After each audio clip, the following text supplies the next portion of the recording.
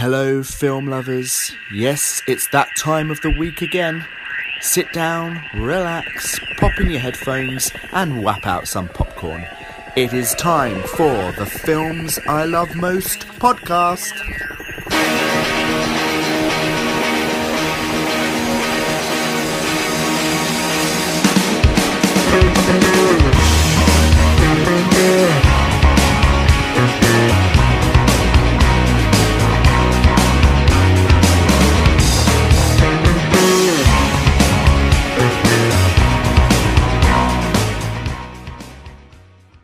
Hello film lovers and welcome to the Films I Love Most podcast. I am here at the Odeon Lux Cinema, just about to watch the premiere of The Lighthouse, starring Robert Pattinson and William Dafoe. I'm going to put some videos on Instagram, Facebook and Twitter of the Q&A with William Dafoe, and we'll obviously be giving our full review on the next podcast. So back over to Keith in the dungeon.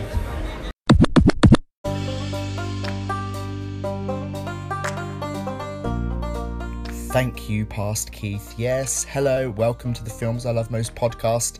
As you can hear, past Keith there was witnessing The Lighthouse at the Odeon Lux Cinema, and I am here to tell you how that went. And my, that's going to be an interesting discussion. But welcome to our London Film Festival special of the Films I Love Most podcast. You are very welcome. I'm in the dungeon with a huge cup of tea, because it's going to be a long one today. And we're going to be discussing a lot of films that I saw in the festival and a countdown 8 to 1 of my favourites. So if you are interested, join me and welcome to the London Film Festival special of the Films I Love Most podcast.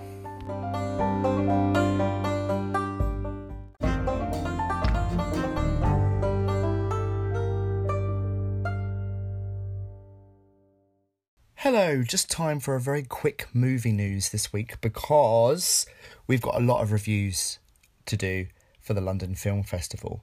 So, movie news this week is going to be about The Irishman. Now, The Irishman was part of the London Film Festival, but unfortunately, I couldn't get a ticket and I also had to work that day.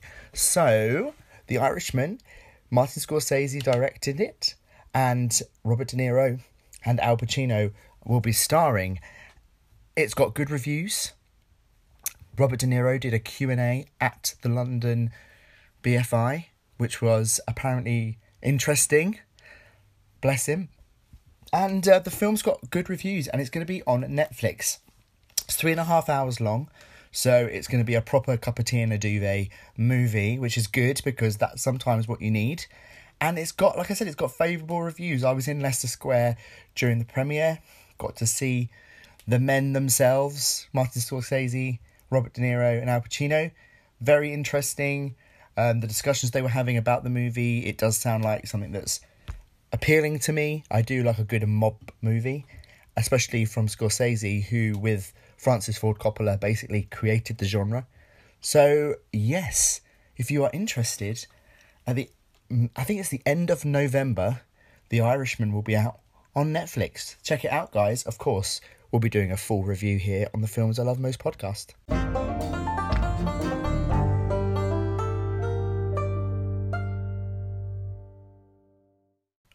Okay, let's do this. It's time for my review of the best films from the London Film Festival 2019. How exciting for you, but even more exciting for me.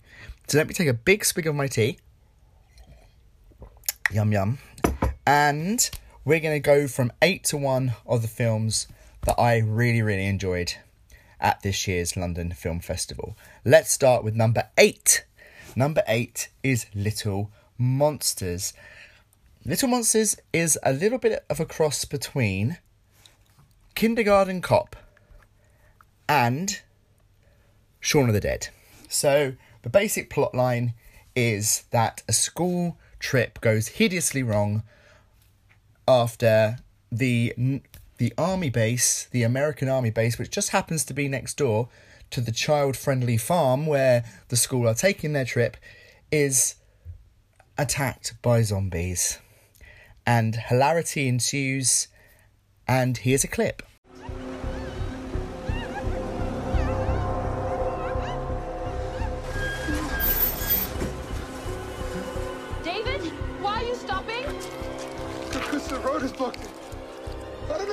explain what I'm saying.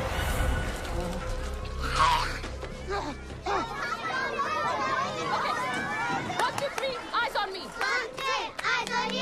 Who remembers how to play tag? Good. Well, those funny-looking people out there are it. How do I go backwards? And we don't want to let the funny people touch us. Look, isn't she good at it? But I'm going to need you to stick together in a line. So, quick sticks. Ready? Steady.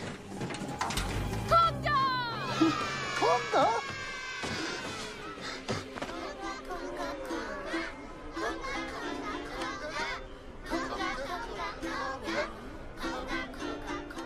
Now, my reviews of these movies are going to be quite quick because obviously we have a lot to get through. So Little Monsters is fun. That's all I'm going to say. It starts off as a bit of a dude comedy, you know, a bit of a low-life guy, gets thrown out by his girlfriend, ends up living with his sister and his nephew, and has to take the nephew on the school trip. He fancies the kindergarten teacher, which is the reason why he goes along on the trip in the first place. And yeah, it's good. I mean, it's not as funny as I thought it was going to be, and it's also not as polished as I thought it was going to be.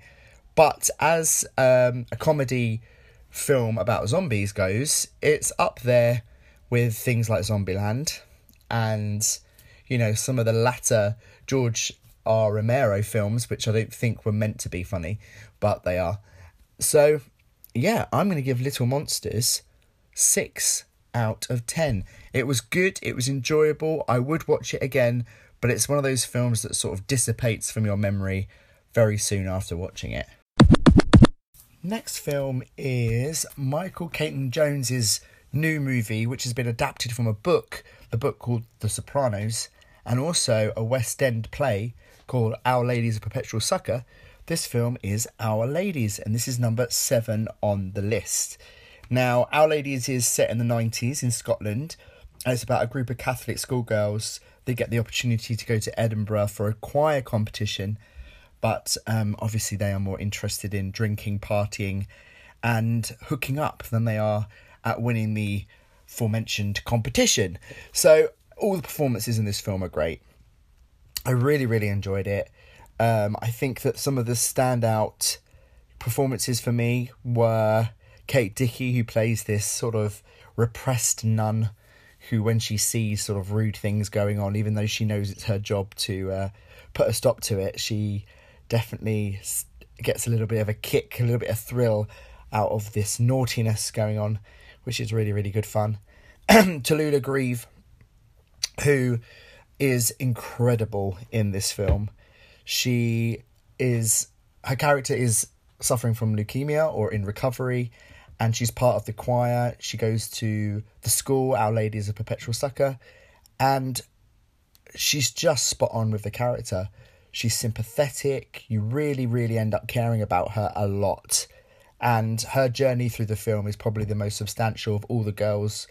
She has this sort of fantasy about what being in love is like, and then when she finally meets someone, she tries to make that fantasy come true. And we've all been there, and it's an innocent, beautiful portrayal of the character, and I really, really loved it. And I give Our Ladies, excuse me, 7.5 out of 10, because it really is a beautiful film. It's really, really nice. The only thing I think that holds it back a little bit is its sentimentality. I know that I've said it's a lovely film and it's very emotional, but sometimes it tips the balance too far and it becomes a bit schmoozy, so to speak. But apart from that, Our Ladies is an absolute classic, and it will be out later in the next year. Thank you. Our next film, number 6, is The Report, starring Adam Driver and Annette Bening. Now, I was lucky enough to see this at a screening that Adam Driver and Annette Bening attended, so there was a lovely Q&A, and if you want to see any of those Q&A videos, please head over to our Instagram, Facebook or Twitter, where you can see those videos. So, The Report is about a Senate staffer, Daniel Jones, who's tasked by his boss, played by Annette Bening, to lead an investigation into the CIA's post 9/11 detention and interrogation program. and during this process uncovers some very shocking secrets. This was a story that I sort of knew it existed, but I wasn't quite sure about the intricate details of the report or the investigation. And it's fascinating. It's really interesting. After 9/11, obviously the world was in a perpetual state of fear and paranoia and panic. And this film really shows you what kind of a state the security services were in after 9/11. The sort of guilt that they felt at not being able to halt those attacks. And that really comes out in the story, that they are willing to do anything to get their prisoners of war to speak and get information. Shocking it is. Some of the scenes in it are very difficult to watch. There are scenes of extreme torture in this film, just to warn you. Adam Driver's performance is brilliant, even though they only shot the film in 27 days, which I thought was absolutely amazing. The director and writer, Scott Burns, does a really good job of putting a lot of information into very short scenes. So it's always fast and there's always a lot going on. It's a lot of information to take in, but it's very digestible for an audience because the way that Adam Driver portrays this character, he doesn't sort of speak down to people. He's very on the nose with his information, so therefore it's very, very easy to understand. Annette Bening plays the senator, and she's fantastic. I mean, I love Annette Bening. One of my favourite films growing up was American Beauty, and she's just stunning in that film.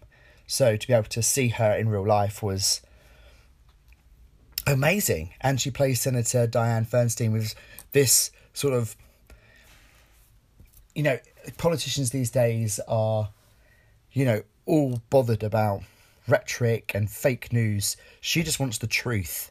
She wants the truth about the situation. She wants this report to come out and it to be on the nose and truthful. And you can see the passion that she has for it. And it's incredible. And it's a really, really good film. It's fast. It's interesting. Even though you know the outcome. Some of you do. Some of you don't. It's a really, really, really good thriller. And I thoroughly enjoyed it. So I'm giving The Report 8 out of 10. After 9/11, everyone was scared. Scared it might happen again. Obvious terrorist attack. It was my second day of grad school. Next day, I changed all my classes to national security. Morning, Dan. Morning, Senator. Have you seen the story today in the New York Times? Evidently, the CIA destroyed tapes of interrogations of Al-Qaeda detainees. I want to find out what was on the tapes, why they were destroyed. No paper. Paper is a way of getting people in trouble at our place. At our place, paper's how we keep track of laws. Last night I found this. He's detainee number 24. Have you guys used this thing before? No, we watched your video. They waterboarded him 183 times. Everything they got from him was either a lie or something they already had. If it works, why do you need to do it 183 times? Maybe when the report comes out, people will finally see that. I vehemently disagree with the narrative here. The United States does not torture. Dan, you need to be careful here. They can't destroy the documents. They can go after the next best thing. You. They claim they saved lives, but what they really did was make it impossible to prosecute a mass murderer, because if what we did to him ever came out in a court of law, the case is over.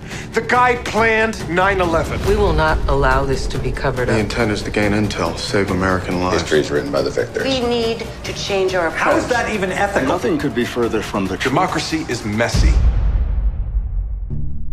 As some of you can hear, my throat is not the best, so I'm going to be doing the rest of the podcast with a hard-boiled throat sweet in my mouth. So if you hear me doing this, I do apologise, but it's for my own good. It's medicine. Okay, so next film is Leap of Faith. Leap of Faith is a documentary all about William Friedkin's experiences in directing The Exorcist. Now, if you haven't seen The Exorcist, don't worry. This film is still very, very, very, very, very interesting. if you want to be a filmmaker, if you're interested in film, if you're interested in the processes of film production, if you're interested in how classic films like The Exorcist, you know, how they become very small ideas and how they're built up. If you're interested in adaptation, so adaptation from a book to a film, it delves into that as well. And Friedkin's just a character. He's very watchable, very interesting. Some of the stories that he tells, some of the stories that he tells about the film of The Exorcist and the extremes that he had to go to get reactions from his cast and to sort of get the performances out of them that he wanted. It's amazing. It's, you know, like some of the things that he did, he'd probably get arrested for today. But he just tells the stories like they're, you know, there's nothing wrong with it. But trust me, if he was working as a director today, I think there might be a few court cases. So, Leap of Faith, documentary, very, very interesting. Friedkin really goes into depths about why he made some creative decisions on the film, especially the opening scene set in Iraq, why he decided to add that in, even though it's not in the book. And it's really, really interesting. And I would say that if anyone's interested, not necessarily in horror films, but a film in general, you know, he doesn't just talk about The Exorcist, he also talks about The French Connection, he talks about Cruising, which has just been re-released on Blu-ray from Arrow Video. A very, very interesting film. And yeah, Leap of Faith is really, really good, and I thoroughly enjoyed it. And even though it's an hour and a half of just basically watching William Friedkin tell his stories, I never once felt bored, or I never once felt that I was listening to something insincere. And I loved it. And I'm giving Leap of Faith 8 out of 10. The next film we're going to talk about is from Taika Waititi, and I've never seen anything like this before. It's Jojo Rabbit, which is number 4 on our list.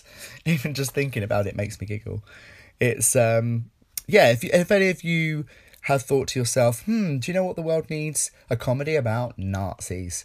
Well, your wish has been fulfilled. Here you go. Here is a rip-roaring comedy about Nazis. Now, Taika Waititi is basically best known for his creations such as What We Did in the Shadows and Thor Ragnarok. He directed that.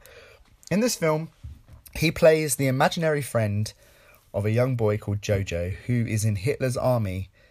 And Jojo finds out that his mother is hiding a Jewish girl in their home. And it's almost like a fight within him to try and come up with a solution of what to do. Does he go and report the girl? But then he finds out that he actually quite gets on well with her, so therefore he's falling in love with her a little bit, even though he's been told that Jews are evil and they're monsters, never ever talk to one or approach one. He finds himself warming up to this young Jewish girl. Scarlett Johansson plays his mother, which she does very well. She's actually my favourite character in the film. She plays it with such beauty and understatement and care and attention that when a big moment of the film happens, it sort of rips your heart out. It's great. It's such a good, funny, strong comedy that satirises the Nazi Party and Hitler, and even some of the themes in it are very prevalent today. It sort of pokes fun at them, and it's really, really good. The central performances are great. Like I said, Scarlett Johansson is amazing, but Roman Griffin Davis, who plays Jojo, is just a revelation. He's so good. His performance is honest, it's true, it's weird.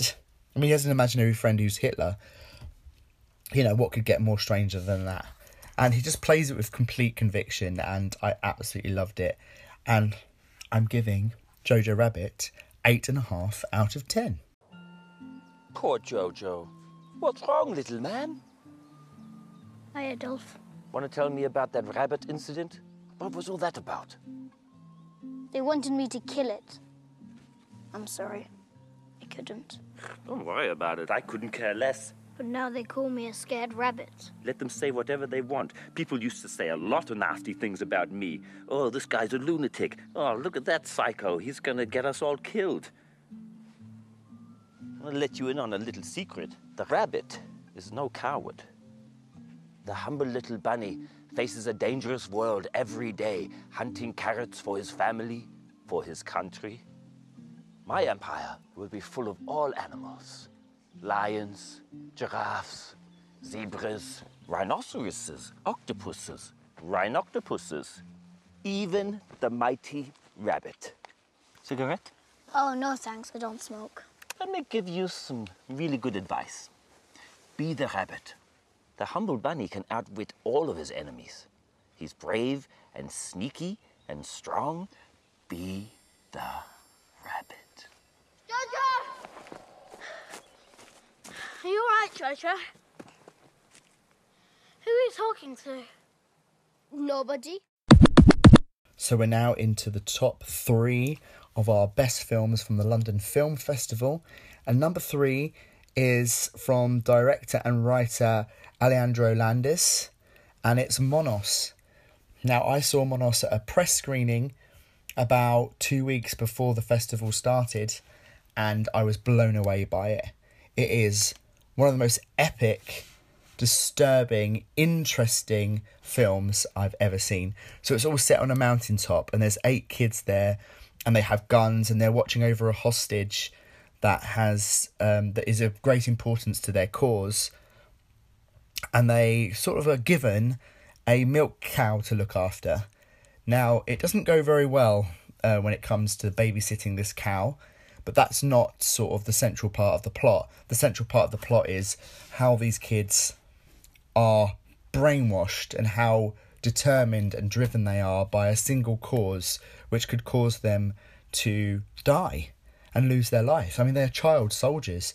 There's this sort of war going on in the background. They're being manipulated by this sort of central commander figure that is, you know, putting them through their paces and preparing them for something, although you never find out what it is. Now, when the film first started, I thought this is the best Peter Pan sequel I've ever seen, because it's almost like what happened to the Lost Boys and Lost Girls. You know, what happened to them? This film almost shows what happened to them. And then it was only when it started to get deeper into the hostage storyline that I realised that there was something darker going on. Now, I've heard the film described as Apocalypse Now with kids. I would 100% agree with that. I think it's definitely got Apocalypse Now elements to it, but it's not Apocalypse Now for kids, because this film is very, very dark and very violent, and you have to go in there with the mindset of you're going to see things that you're not going to forget very easily. It sort of emblazons itself on your mind, and I think it's incredible. It won Best Feature Film at the London Film Festival. That's how good it is. It won top prize. For me, it wasn't the top film I saw. We'll be talking about those in a minute. But Monos is definitely a future classic. And I would say that if you're a teacher, especially of A-levels, take kids to see this. If you're studying drama or media or anything like that, take the kids to see Monos, because it's one of those films that will stay with them for a long time, but for all the right reasons. I give Monos 9 out of 10. Number 2 is The Lighthouse, starring Robert Pattinson and William Dafoe. Now, you heard past Keith mention that he was in the screening for this film, and if only I could go back and warn him what he was about to see. This film is directed by Robert Eggers, who directed The Witch, which, if any of you have seen that, then that pretty much sets you up for what you're going to be seeing in The Lighthouse, visually, but not plot-wise, because The Lighthouse is a shocker, and I do not say that lightly.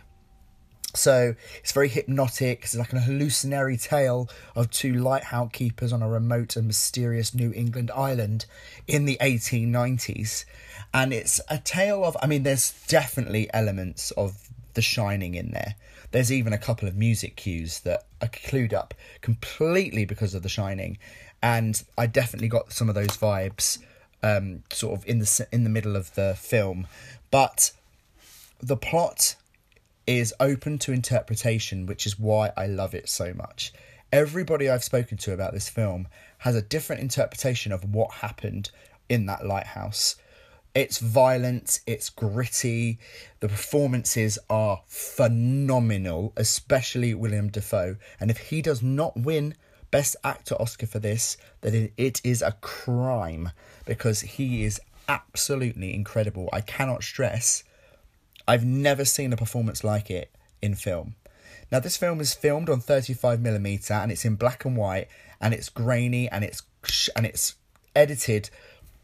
It's a very chop-start editing style, which I really, really like anyway. I still don't know what it's about. I have an idea, but it's personal to me, so I'm not going to talk about it because that's not fair. You have to go to this film and you have to make your own mind up about what is happening to these two men on this lighthouse, on this island. It is so rewarding. It's an experience that you will never forget, and it is a film that will go down in history as probably the film most open to interpretation out of anything that has ever been made before. And I give The Lighthouse 9.5 out of 10. I seen you sparring with a gull. Best leave him be. Why is it bad luck to kill a gull? In him's the souls of sailors. What met their maker?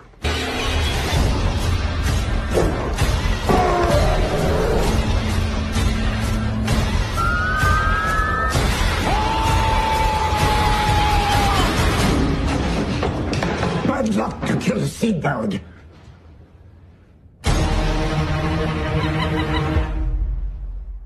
So, call me a soppy bugger, but I have chosen the film that affected me emotionally the most at the film festival. I came out of this movie feeling like there was a ball of emotion in my chest.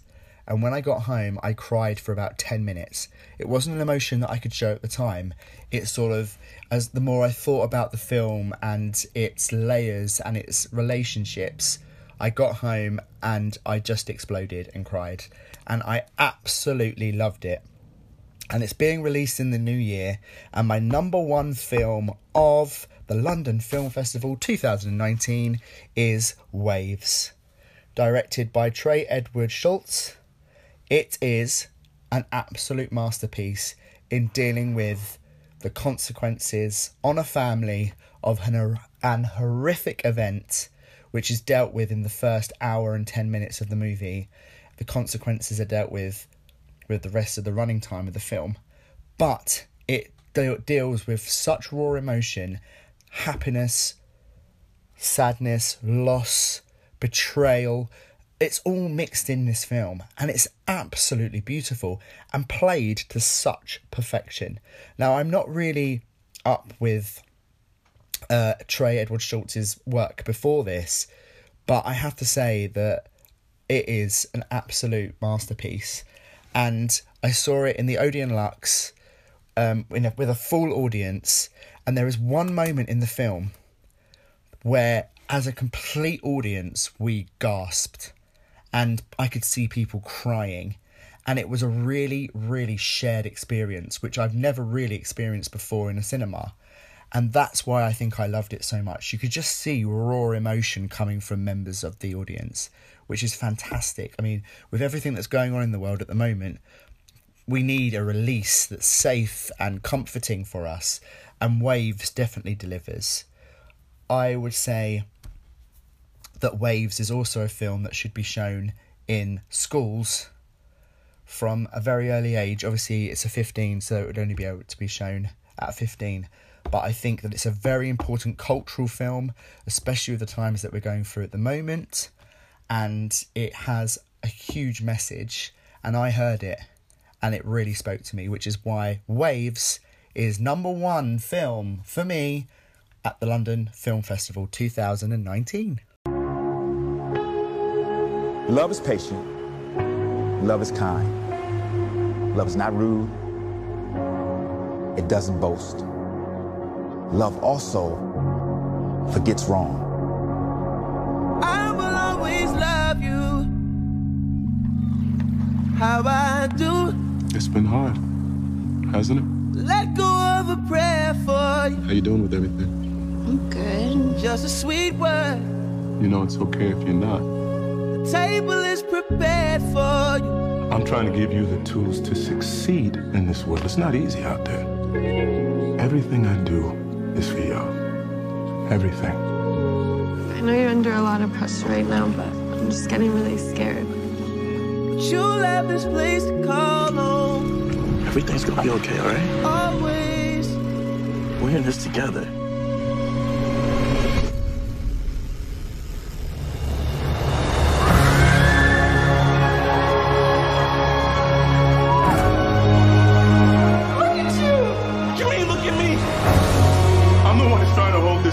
You pushed him!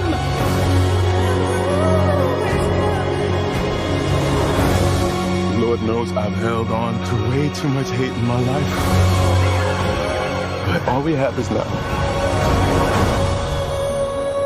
All we have is now.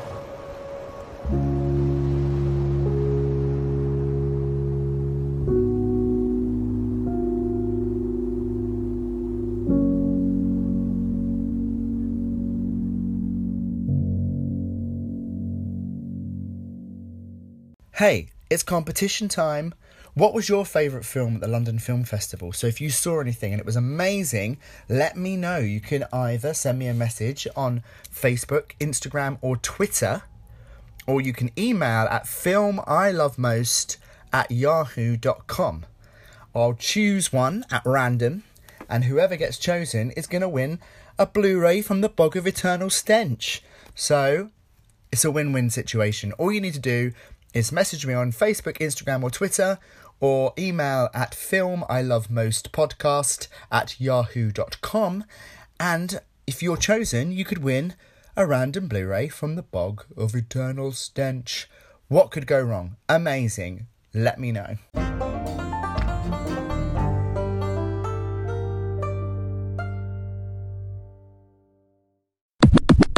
I was very, very lucky to attend a world premiere screening of the first episode of His Dark Materials on Wednesday evening.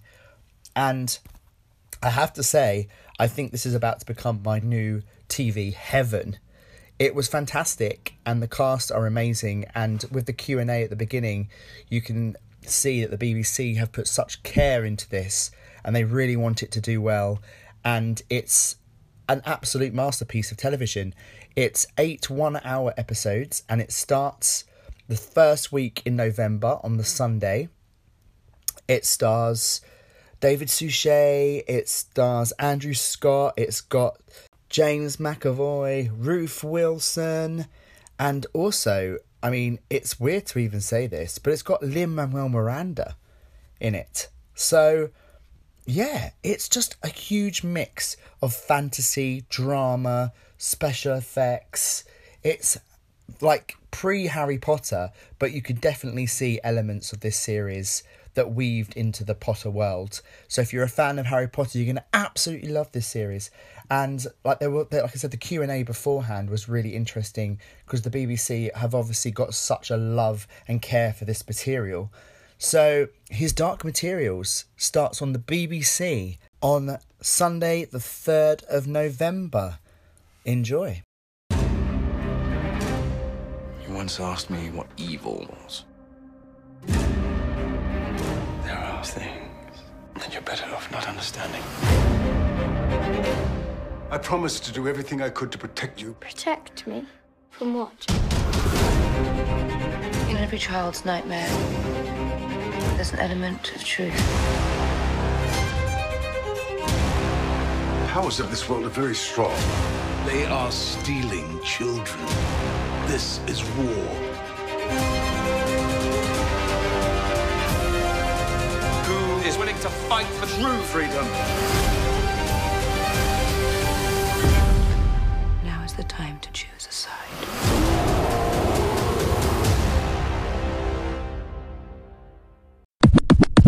just let me discuss with you quickly a future podcast, which is going to be very exciting.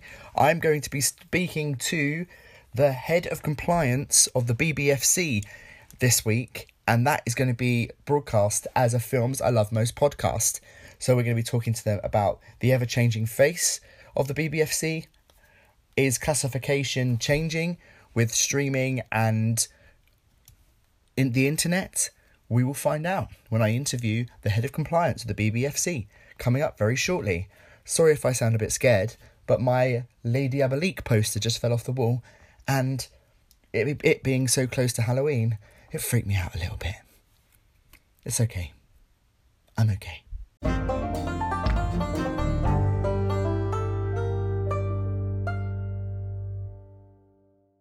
The gentleman we're about to hear from, I respect so much. His name is Joe Lidster. He is writer of top television series such as The Sarah Jane Adventures. He has written episodes of The Demon Headmaster, which is currently playing on CBBC. And he also writes for the audio company Big Finish for their Doctor Who and Dark Shadows ranges. It's time for Joe Lidster to tell us what film he loves most. Hi, my name's Joe Lidster, and the film I love most is Speed. It's a 90s action film, but it's very funny. It's got such a great concept behind it. It's got Keanu Reeves in a tight white t-shirt, Dennis Hopper being amazing, and it gave the world Sandra Bullock. It also has the best soundtrack of any film ever made, and I love every character on the bus. It's just brilliant. Thank you, Joe. Yes, Joe's favourite film is Speed, starring Keanu Reeves and Sandra Bullock. Of course, huge film when it came out in 1994. It's just one of those films that you watch and you just get so much out of it every time, because it's fast, furious. In fact, it's probably an influence on Fast and Furious. It has a really good central villain, played like literally Dennis Hopper just eats the scenery in this film. And the concept is simple but effective. A bus that's out of control or in control of a terrorist that can't go over or under 50 miles an hour. What would you do? And there are lots of sort of obstacles put in the ways of our heroes, and they have to overcome it, and it's perfect, and it's a great action movie. But what really fascinates me is actually the sequel, Speed 2, when Keanu Reeves decided after reading the script that he was not going to return playing his lead character of Jack Draven, and therefore it's recast by Jason Patric, and it is one of the biggest flops of all time. So unfortunately, Speed's sort of reputation is overshadowed by its absolutely terrible sequel. I don't know what Sandra Bullock was thinking of, but Speed in itself as a single entity is one of the best action films of the 20th century, and will go down in history of having Dennis Hopper just playing the most nuts character ever seen on celluloid. Thank you, Joe. Film found for £1. Still haven't got those jingles sorted out. One day I have asked someone, they just haven't got back to me yet. Let me just finish my tea, and I will reveal some of the titles given this week for Film Found for £1. Battle Royale. That is a very popular one. Battle Royale is one of my favourite films of all time. We've got Day of the Jackal, interesting. We've got Cabaret, The Witch, which ties into our top 8 best films of the film festival, with The Lighthouse coming second. The Witch is a very, very, very good film. If you are a film fan, or a fan of horror, especially horror set during sort of, you know, in Middle England in the turn of the century, then watch this film. It's incredible. But our film found for £1 this week is Phantasm. I'll just let that settle with you for a moment. This film sounds like it should come from the Bog of Eternal Stench, and I'm going to just tell you the truth. It's a very, very odd movie, but odd in a good way. It's almost quite art house for a film of its time, and especially a film that went on to spawn so many sequels. I mean, I think there's 4 Phantasms or 5, but the thing I really love about this film is its campiness and its like reluctance to just try and scare you. It tries to scare you in a way of that it has such high concept ideas. It's not just like, oh, there's a monster in a graveyard, and it really pushes the envelope when it comes to huge sort of sci-fi horror ideas, and I really love it about this film.